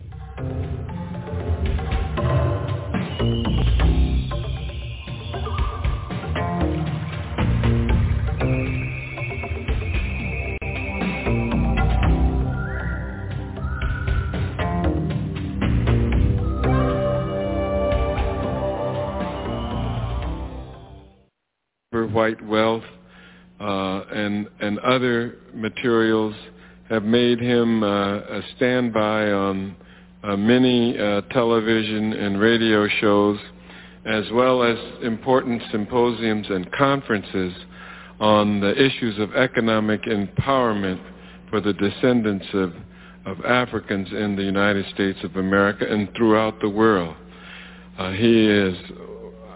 Whenever there's an important national convention or convening of people to talk about this subject, I never fail to find him on the program and enjoy him immensely.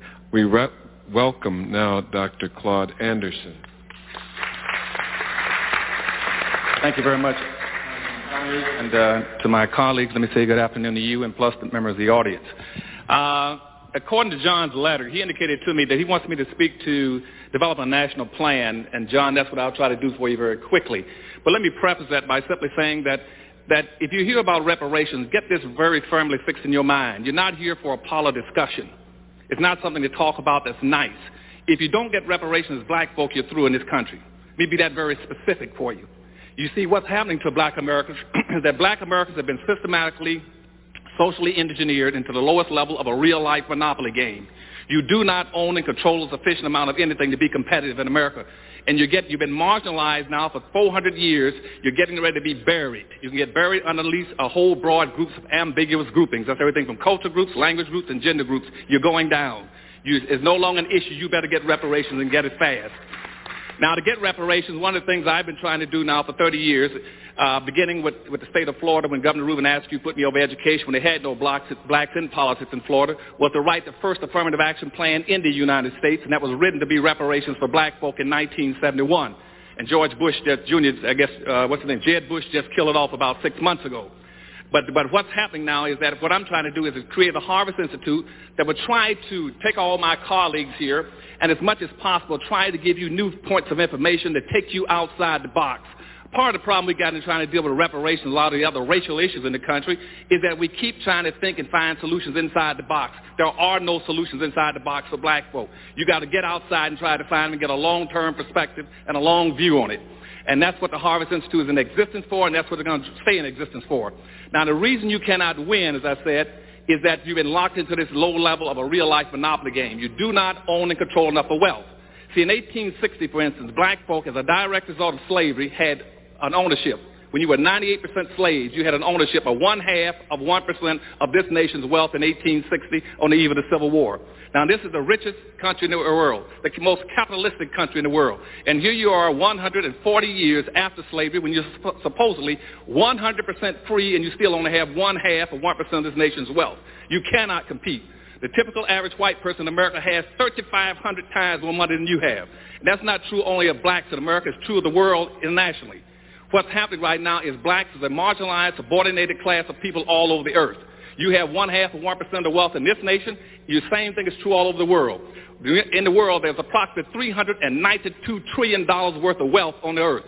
And black folk around in the world have less than 1% ownership of it. That includes all the African countries. That includes Brazil, Caribbean, and America.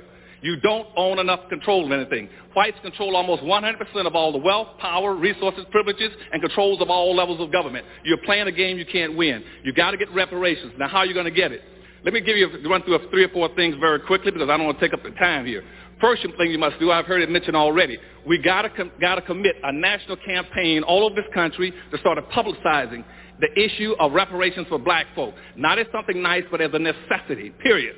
That means every living soul, every organization, every institution in this country must begin to start promoting reparations for black folk all over this country. That's level 1, is a massive, massive promotion of reparations for black folk. Second level 2, what we must do at second level 2 now is to start having fact-finding hearings. You must have fact-finding hearings all over this country. And you're going to have fact-finding hearings on at least 2 different levels. One is you're going to go after fact-finding about what roles governments have played in the reparations, in the slavery trade against black folk, and enslavement of black folk, the marginalization of black folk. And that should break down into 2 levels. One is to investigate all levels of domestic governments, that's city, county, federal, and state governments. And the second group would go after the international. So you should have 2 groups of black folk in this country exploring and fact-finding on what roles government have played, one domestically and one internationally. On the left-hand side, you should be doing the same thing for the domestic side. You should be going after the private sector. You should be going after all the private corporations in the United States, what roles they played and how they benefited directly from slavery. And also, on the same side, you must go after all the international corporations and the roles they played and how they benefited. Now, the Harvard Institute right now, my think tank, we've already picked up one. We put out a press release on that. We're going after domestic role that major corporations played in the United States. We've already identified approximately 240 companies that are still in existence that profiteer directly and enrich themselves off of black folk. We're going after that. And what we have to do in our fact-finding is be able to factuate, document the direct line between how blacks have been crippled all the way up to economically, politically, socially, and educationally, and tied into these major corporations or tied into levels of government. That's your level 2. Level 3, you must then start having a national convention in this country. And right now, I think Dorothy Tillman in Chicago we talked about this. She's going to try to call one in Chicago this coming year. We must have everybody who's playing a role, like Congressman Conyers and everybody from the Congress and Cobra, everybody should be at a national convention where we all come in there to not only energize each other, but to share information, see where we are. They're trying to set that up for this coming February, someplace in the United States, possibly Chicago. That's your 3rd level. The 4th level you should start doing is out of this conference should come strategies and plans and a specific role model. You got to have a model that every black can tie into, a model for reparations. Now, my model is a little different from everyone else's, and that's because I'm outside the box. I'm trying to pull everybody else outside if I can get them. Now, most people are going to try to follow the Jewish reparations model or the Japanese model. I'm following the Indian model. The Indians are the most appropriate model if you want to track down, doing anything to get reparations of black folk. Why? Because you see, only American Indians and black folk were spelled out in the Constitution. The Indians own reservations and black folk. There's a direct lineage between those 2 groups. And if you really want to track and get reparations, the easiest and quickest way is to go find out what happened to American Indians, what benefits they got, and track it. In my new book called Power Numbers, it takes you through every one of those steps. You can follow it. If you pick that up, you can come right to reparations very quickly because it would be very difficult for the government to deny black folk the same thing they're giving the Indians. So when you hear people talking about how bad off Indians are, first thing you say, fine, if Indians that bad off, put us as black folk in the same status with the Indians. We'll take that. Because see, right, what Indians got, first of all, nobody declared Indians to be a nation. Indians declared themselves to be a nation. They declared themselves to be a nation all the way up to about 1832 when Supreme Court Justice Marshall said, okay, I'll recognize you as a nation. We never declared ourselves to be a nation. We've always tried to do just the opposite of what the Indians did. Once they became a nation, they drew up a constitution for themselves. We never had a constitution. And what the Indians did with that constitution is then to go to the United States government and say, we do not want to integrate. We did just the opposite. We integrated. And I can track everything right down, or we can follow the Indian model if you want to. And you can see, and all that's already built into the law, and there's a direct lineage between American Indians and black folk that you can follow very easily and get to reparations.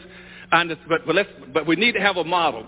And in my new book, I get that model to be on the stand in about another month. You get the Powernomics model that take you through all those steps of what they did throughout history, from the Blair Amendments and everything else. You can track them very easily, and it'd be very difficult for the United States government to deny you reparations when you only two people that have a constitutional relationship with this government is black folk and Indians. Just like Indians use what they call natural rights and lay a claim against the land, we should use natural law and lay a claim against our labor, misappropriated labor. The next level what you must do is begin to move to a legal step. You need to form at the fourth level, get you a legal body right now, whether it's going to be pro bono or paid. And out of our convention, we should be able to raise some funds to set up a mass legal body that be ready to start serving suits based on those facts that you're going to find at the second level. And we start to find those, and we should have people going after suits. One side suing the different levels of government, other side suing the private sector to get reparation funds for black folk.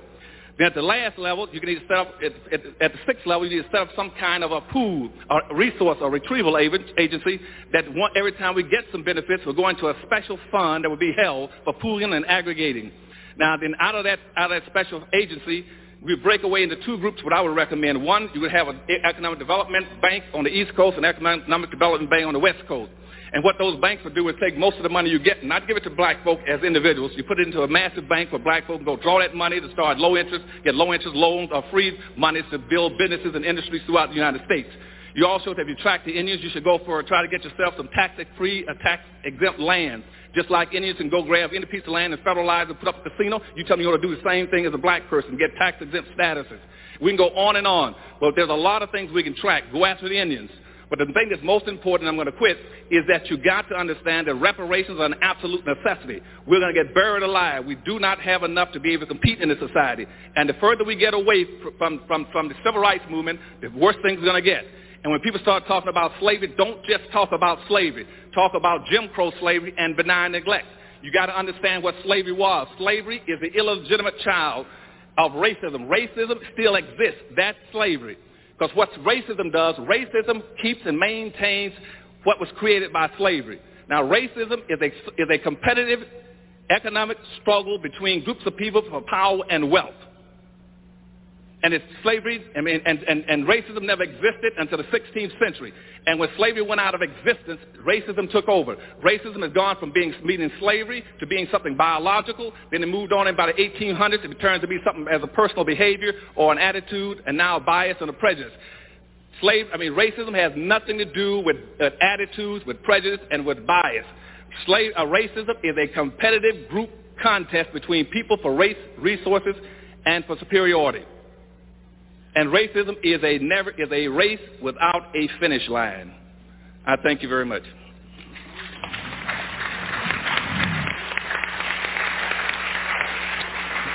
Do we have a panel here or what? It is Ryan here, and I have a question for you. What do you do when you win? Like, are you a fist pumper, a woohooer, a hand clapper, a high fiver? I kind of like the high five, but if you want to hone in on those winning moves, check out Chumba Casino. At ChumbaCasino.com, choose from hundreds of social casino-style games for your chance to redeem serious cash prizes. There are new game releases weekly, plus free daily bonuses, so don't wait. Start having the most fun ever at ChumbaCasino.com. No purchase necessary. VGW Group. Void where prohibited by law. See terms and conditions. 18+.